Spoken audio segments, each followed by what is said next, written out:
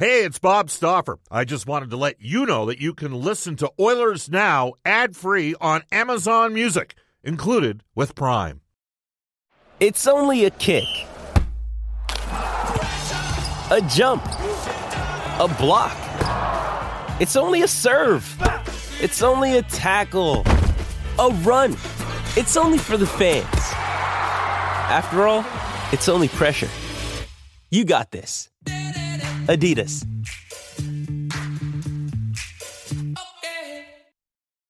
When you need mealtime inspiration, it's worth shopping Kroger, where you'll find over 30,000 mouth-watering choices that excite your inner foodie. And no matter what tasty choice you make, you'll enjoy our everyday low prices, plus extra ways to save, like digital coupons worth over $600 each week. You can also save up to $1 off per gallon at the pump with fuel points. More savings and more inspiring flavors make shopping Kroger worth it every time. Kroger, fresh for everyone. Fuel restrictions apply. Oilers Now with Bob Stauffer. Weekdays at noon on Oilers Radio, 630 CHED. We return to Oilers Now with Bob Stauffer. Brought to you by Digitex. Managed print services to keep your printing costs down? Yeah, Digitex does that. Digitex.ca on Oilers Radio, 630 CHED. It is 12:35 in Edmonton. Some guests on our show receive gift certificates to Ruth's Chris Steakhouse. Whether you're celebrating a special moment or simply savoring a night on the town, every meal's an occasion at Ruth's Chris Steakhouse. It's the greatest steak you've ever had. Just before we go to John Shannon, our NHL insider, Peter from Wainwright he's a big soccer fan, but he's texted us to say, Bob, Mike Babcock back in Canadian University sports. Tell me what program he was a part of and when. Never, ever heard you talk about it before. Happy Monday, Bob. 1993-94. He was with the Moose Jaw Warriors prior to that, got relieved of his duties, and Lethbridge needed a coach in a hurry because a guy by the name of Dave Adolph went to the University of Saskatchewan. In 1991-92, so in January of 92, the Alberta Golden Bears beat Lethbridge 14-2. I remember John Sexsmith and myself broadcast that game. Alberta could have scored 20. And Alberta did win the national championship that year. They had a couple defensemen make it to the NHL off that team, including Corey Cross, who I think played at least 600 games. Ian Herbers, who's the head coach currently at the U of A. And those guys weren't the best two puck-moving defensemen they had. Like, Alberta had a good team. They had a guy named Adam Morrison, who was a police officer in town with EPS for a number of years, who was probably the best player I saw play at the U of A that did not play in the National Hockey League. He was offered one-way deals at least 3 separate off-seasons. He could absolutely shoot the pill, like had an NHL shot, and he was tough, but he wanted to be a police officer.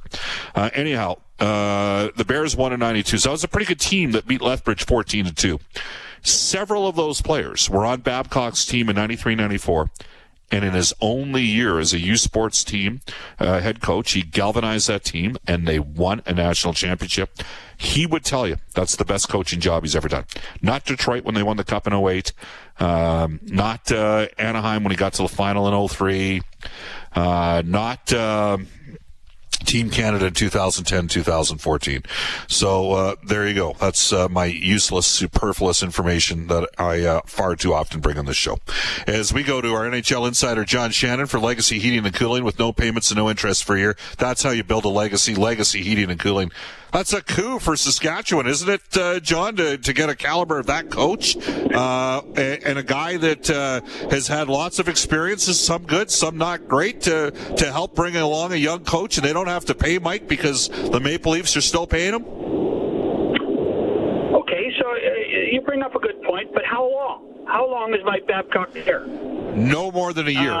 My guess is no more than a year. Who's winning this?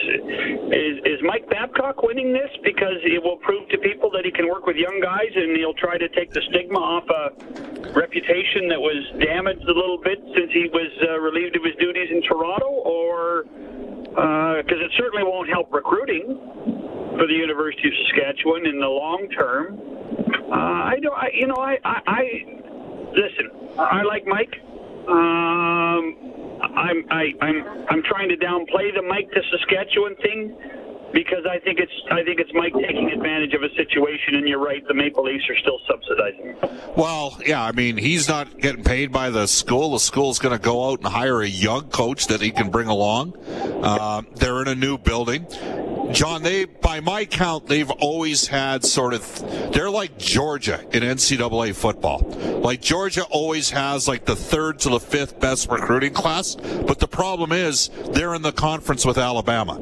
And like Saskatchewan in hockey never have quite as good of players as Alberta, and they used to play in an arena called the Rutherford Rink that at one time was the oldest freestanding arena in Canada, okay? And that arena was like 150 to 160 feet, and their teams got exposed because they were never in good enough shape playing in that crappy little barn, right? And now they've got a beautiful new facility there. They've had good enough, put it this way, if you're recruiting 3 versus like top 5 classes, but maybe 3, 4, 5, you're good enough to win sometimes.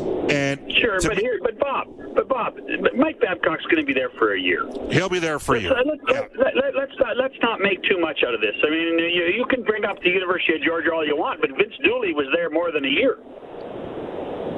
You know, so this to me is somebody trying to save his reputation. Is that what it is? That's what this is. In my opinion, yeah. Yeah. Yeah. Do you think? I mean, I don't know. For the short term, the University of Saskatchewan gets a coach. And maybe he can mentor a young guy for a year. You think a young guy for a year is going to be better after 1 year with Mike? Maybe. I'm not so sure. I guess I'm. You know what? I'm a little tired of Mike Babcock. What a great guy, sacrifice he is. Situation. I'm tired of it. I'm sorry. You're absolutely entitled to that perspective. And you know what? I would say this, that one of the things that social media does is it brings out, in certain respects, the best when people relay terrific stories and positive energy stories, but it also reinforces the negative sort of people that, live for Schadenfreude and enjoy seeing people have their lives turned upside down, even if to a certain extent it was self-induced. So I'll be really intrigued to see where this goes, because I do think Babcock's a top 10 caliber coach. But what happened in Toronto with some of the stuff specifically with Mitch Marner was not cool. So hopefully he's learned from that, because that's a manipulative sort of perspective to take as a coach. All right, now I'm going to hit. I hope so too. All right, I'm going to hit the Battle of Alberta. Didn't quite come off the way we thought. Now, for Oilers fans, John, and this show is called Oilers Now, there's a lot of really excited fans today. The team has now won 9 of 11 games. They've now got 2 goaltenders. So I'm going to spin it back on you here. What do you think's going on in Calgary? Like, they've got a terrific goaltender in Jacob Markstrom. If not for him, they might only have 5 or 6 wins. Like, what's going on with that team, John? What do you think? If I knew that answer, I would be the general manager or the coach. Because I think Brad Treliving is asking the same question. What are we missing? What have we done wrong? I think there's a frustration that the level of intensity that we saw at times last year in the bubble haven't existed this year. You're right. Markstrom was great early on, and they went to the well too many times with him. And Jacob Markstrom is a type of guy that if you play him too much, he starts to wander both physically and mentally. And, out of the net too much, trying to control the puck, trying to do too much, and it's backfired on him. And now he's tired. And so, I think we saw that a great deal on Saturday night with the 5 goals on 15 shots. He carried the load, and I think if you talk to them privately, they may say we made a mistake by going with him so many times, and not giving David Riddick a chance to play, because Riddick at times last year was pretty darn good for that organization. So you have that. Sean Monahan has not played as many games as they thought he would. That's an issue. There's Matthew Tkachuk Matthew Tkachuk. Sorry, I get in trouble by saying Tkachuk because that's Walter Tkachuk from Kitchener. Sure. Matthew Tkachuk hasn't played with that level of intensity, so and in many ways he's the straw that stirs the drink there. So you have to wonder a little bit about that. It's all just happened at once. You know, Bob, we talk about this darn Canadian division. When you get into a funk, it's hard to get out of it because you're playing the same teams all the time. Montreal's in that funk now, too. So it's going to take something, and whether it's a game in Toronto to turn it around, I don't know. But where Calgary is tonight. But they're in a funk. They have the talent to get out of it. I just don't think the players know how to get out of it. Well, Matthew Tkachuk has not scored in 9 goals. Monahan hadn't scored in 9 games. Monahan hadn't scored in 12, and I'm told that he was playing with the injury for a while, and they finally just pulled him out. Yep. They're lacking some the numbers would suggest that they're lacking a little bit of depth scoring right now as well. Like, obviously, Bennett hasn't broken through. We had Brad Treliving on the show on Friday, and I kind of like their defense, but the forwards, and the other thing is, everything's magnified this year. Even though we don't have fans in the building, which right. I felt bad for Oilers fans, John, because it would have been awesome for them to have been a part of on Saturday night. But, people have got a lot of attention right now, and the numbers would suggest that with NHL hockey and Rogers for this Canadian division. It's working pretty good. Maybe we're looking at what happened this weekend the wrong way. Instead of saying, Bob, John, what's going on with Calgary? Are we starting to see Edmonton round in a form of it here? Well, it goes to, I think, what we started to see on that Eastern road trip, Bob, is you're seeing the depth contribute. And as soon as you go from having 6 forwards being relied on you and you end up going to 10 or 11, then the domino effect is so great for your hockey club. And I think that's continued. And I think that takes a ton of pressure off of Connor and Leon to play their games. And you can see what Connor does when he plays without any pressure. I mean, he was remarkable on Saturday night. So from that perspective, I do think they're better. I think their defense is better. There obviously is going to be a little bit of concern. Laguson's probably out for maybe a couple of more games. You have to wonder how deep the blue line is. Ethan Bear, will he be back soon? But the reality there is that they do have options when everybody's healthy. Yes. So you combine that with the goaltending, all of a sudden, and how many times over the last couple of years have we said the Oilers aren't deep enough? The Oilers don't have any depth. Sure, they've got 2 great superstars, but they need some depth. All of a sudden, this depth has manifested itself, and that's how good teams win. So the question is, can the depth continue to contribute? And if the answer is yes, if Tyler Ennis can keep this up, if Archibald can keep this up, if Jujhar Khaira can keep this up, then the team is pretty darn good. But consistency has always been something that all of the guys that I've just mentioned have had an issue with in the last 2 or 3 years, not necessarily just in Edmonton. So if they can maintain the consistency, then this team is better than I think a lot of people anticipated, yes. Right now, the Oilers have 2 of the top 5 scoring defensemen in the National Hockey League.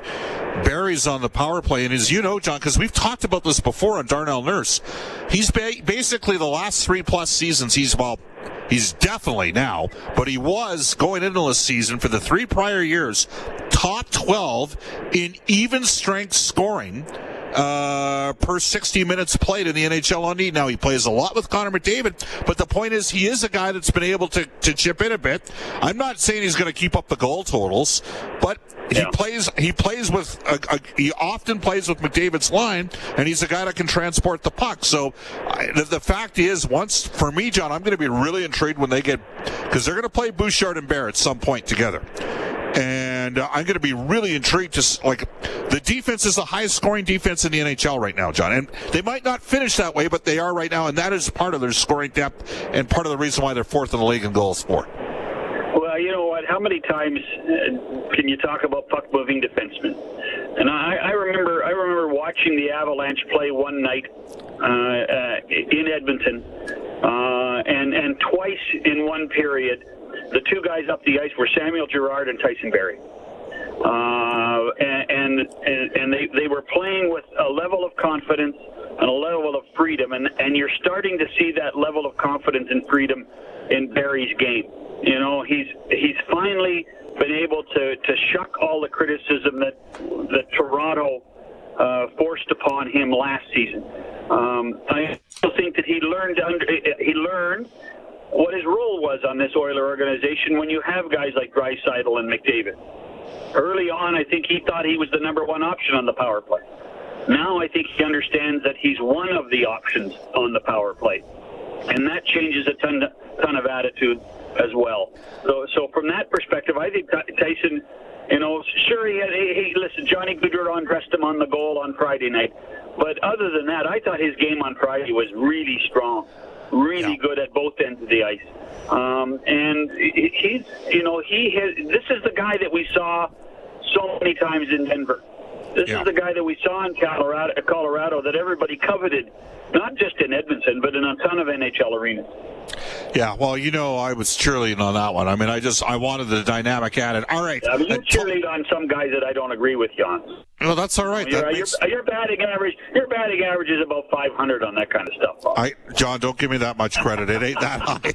I'm going to take you down a completely different path. In 2016 at the World Championship, you'll remember this. Koskinen was in goal for Finland. Talbot was in goal for Canada. And it was Connor McDavid scored the game winner, 2-0 victory. But the surrealist moment was when Vladimir Putin came on the ice to present the medals. And that's right. I just remember the look on it. And, you know, when you're in Russia, there's a guy, and you know exactly where I'm going here. I mean, you just take a look at the rise and fall of some of those oligarchs and how they were connected to Gorbachev, and then Putin takes this story out of New York. I mean, involving Artemi Panarin. It is, and it's the Rangers are obviously taking it seriously, but they're going to support their player as well. This is a multi-layered international story, isn't it, John? I'm not sure how much it has to do with hockey, to be honest. I think this is much more serious when you think of what's going on in Russia and how the opposition leader Navalny's been treated, and now he's in prison for 3 years. This is one that, yes, the Rangers are going to do everything they can to do to support Artemi Panarin, but this is much bigger than the world you and I live in, and the world that the NHL is. Yes. So I think that's why there's concern. I think it's obviously something that has been festering for a while since Panarin publicly supported the opposition leader. But quite frankly, this is what Russian politics can be like, and I'm not sure any of us really truly understand it, other than we're absolutely scared of Mr. Putin and what his people can do. Do you recall when the two billionaires got in a scrap on TV? And I think the guy's name was Lebedev, and the one guy, they were challenging each other, and they're both billionaires. And one guy was like a real estate guy, and the other guy was in media, and he just like on national TV just got up and corked him like 3 times. Wow, different world. All right, and now a much more laid back John Shannon TV perspective. The visuals on Lake Tahoe, what'd you think? I know for what it was great, but you know, the reason the NHL did it was to try to attract a non-traditional hockey fan to watch.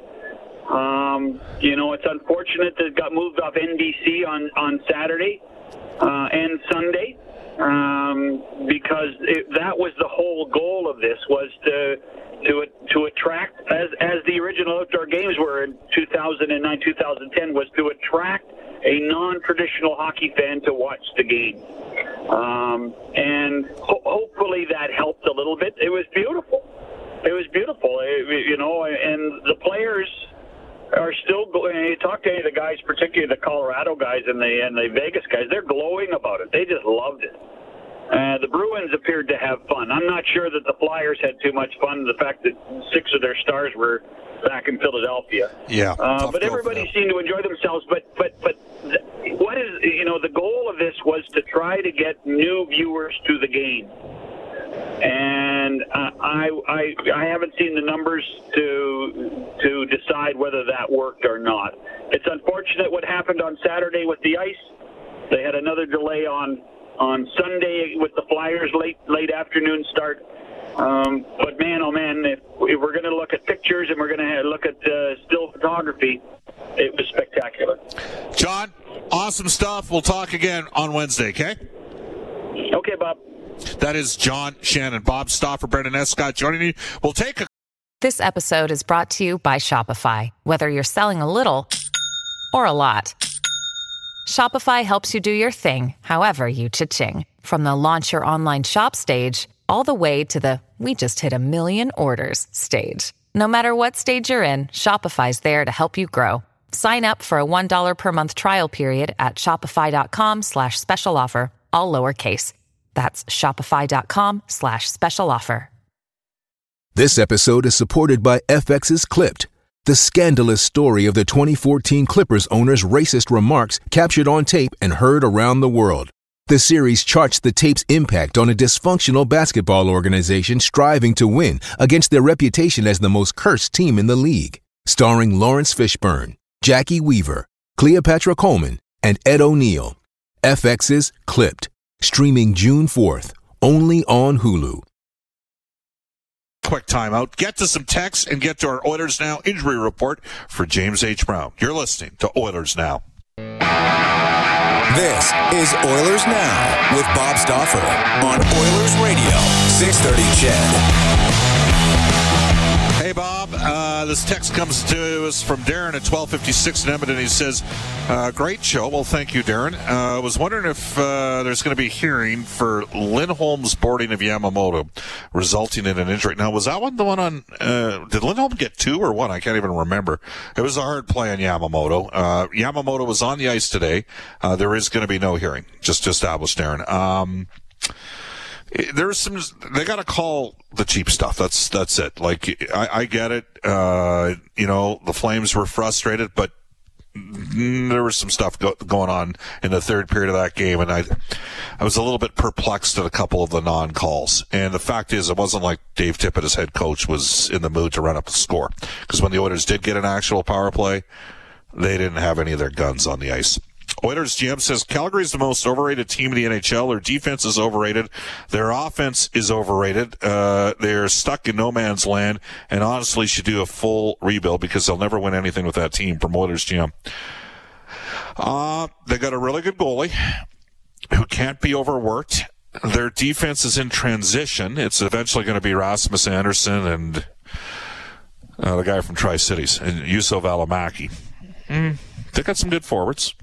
I didn't even ask John Shannon this. John says, Bob, why are there so many Eastern media trying to shoehorn Austin Matthews into the conversation about being the best player in the NHL? Any objective observer can see it's McDavid by a mile. Well, there's one thing that really benefits Austin Matthews. And we'll talk about that coming up a little bit later on with Bruce Boudreau as we go off to the Oilers Now injury report for James H. Brown, Injury Lawyers, Alberta's precedent-setting injury lawyers. You know who's stoked about an Oilers sweep of the Calgary Flames this weekend? Trent Brown, Jim Brown, and the gang at James H. Brown. Here's Brendan Escott. Okay, to bring you back up to speed, Slater Cuckoo has a broken collarbone, an ugly one at that. Based on his Instagram post, he is out indefinitely now. You just heard about Kyler Yamamoto, William Lagesson, Ethan Bear, still listed as day-to-day, although they are skating. Toronto's Jake Muzzin will miss some time here with a fractured facial bone. They don't have a definitive time frame there. He will be wearing a facial mask on his return. And Thomas Chabot has missed Ottawa's last 2 games with an upper body injury. He is questionable for tomorrow's rematch against Montreal. All right. It is 12:59 in Edmonton. Bob Stauffer, Brendan Escott with you. We'll tell you coming up today, a longtime NHL head coach, a guy that's been an NHL Coach of the Year, Bruce Boudreau at 1:05, but not before a global news weather traffic update. Eileen Bell. Oilers Now with Bob Stauffer. Weekdays at noon on Oilers Radio, 630 CHED.